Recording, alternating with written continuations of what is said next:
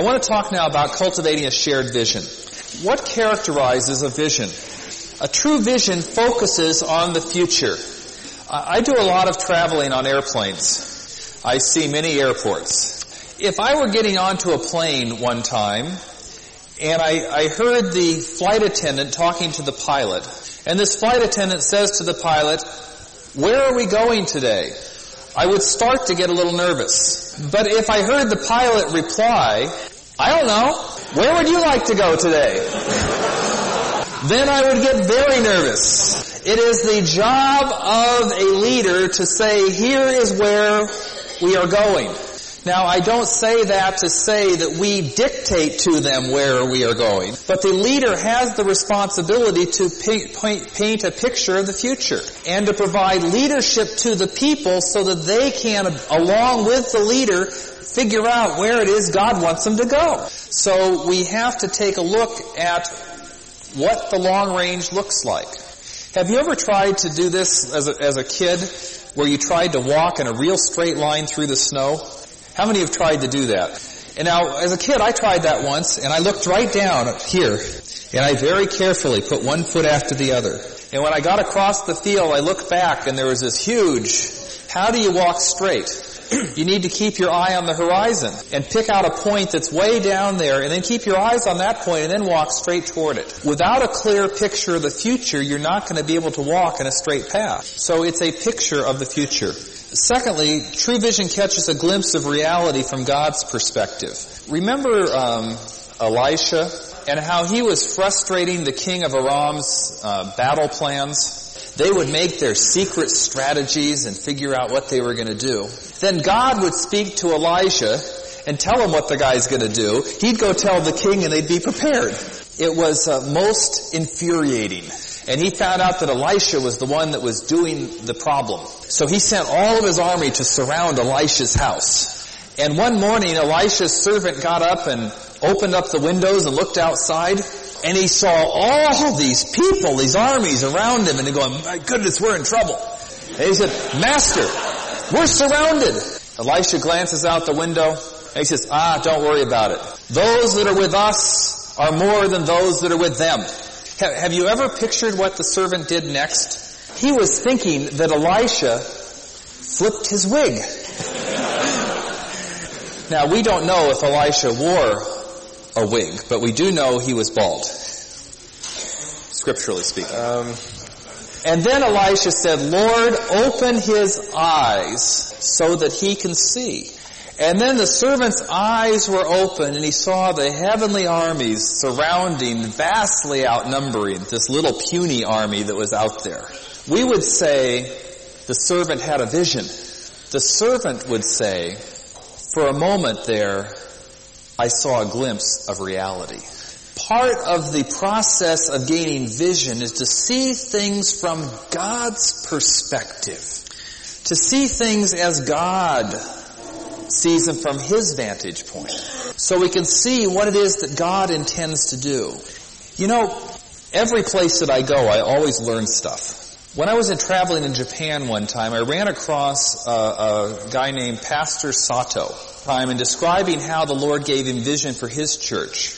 And he was making the point that one of the ways to get a clear vision is to get a spiritual understanding of the meaning of your past.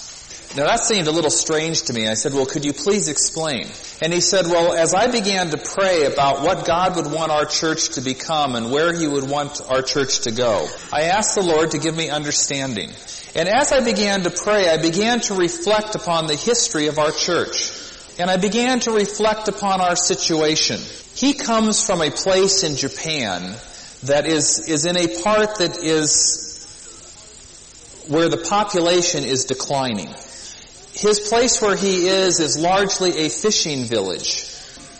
It is not well respected in Japanese society.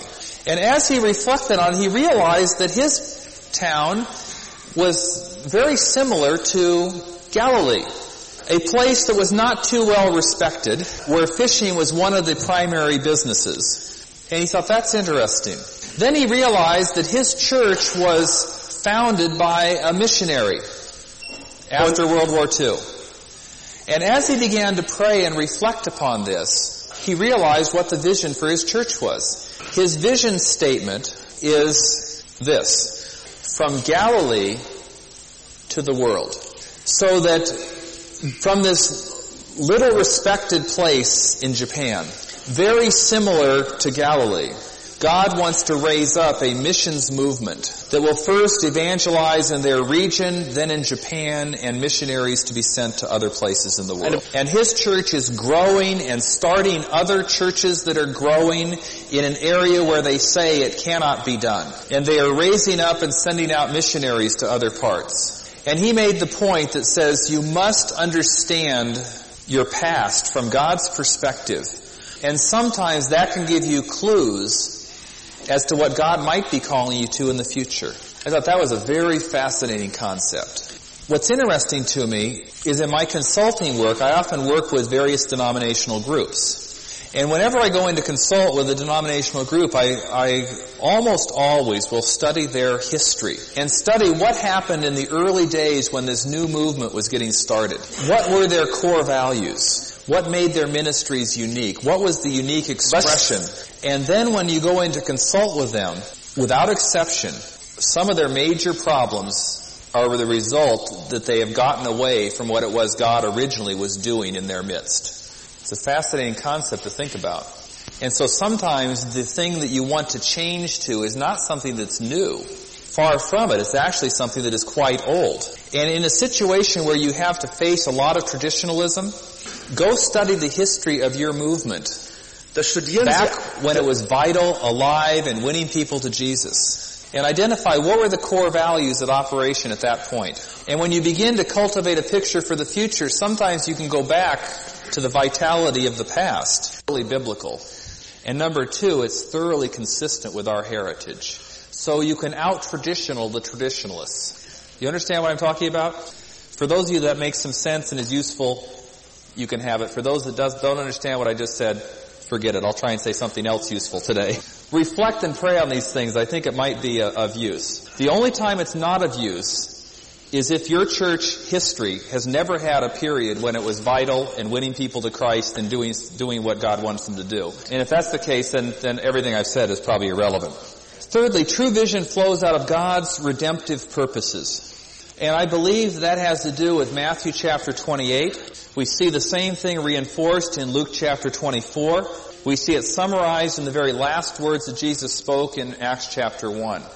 Someone said once that last words are lasting words. And so as Jesus knew that he was going to go to heaven soon, he had the privilege of knowing when he was going to be leaving. So you would suppose that the last words that he shared with his disciples would be sort of the key points for them to keep in mind. And as you look at those last words, you see two things that come through very clearly in all three passages. Number one, he reminded them of their mission, to make disciples, to preach the gospel, to be witnesses. Secondly, he promised them spiritual empowerment. In Matthew chapter 28, I will be with you always. All authority has been given to me in heaven and on earth. And that same Jesus that promised his personal presence is the Jesus that said, I will build my church, and I will be with you always to the very end of the age. In Luke chapter 24, he said, wait in the city until you've been clothed with power from on high. And then in Acts chapter 1 and verse 8, he says, you will receive power when the Holy Spirit comes on you. It's interesting that in the very last words of Jesus, those were the two things that he spoke about the most. Whatever God is calling our church to be and to do, it must be consistent with God's redemptive purposes. I summarize that by saying it must make more and better disciples. And it will be infused with the energy that comes from God himself to accomplish the purposes that God intends. Now,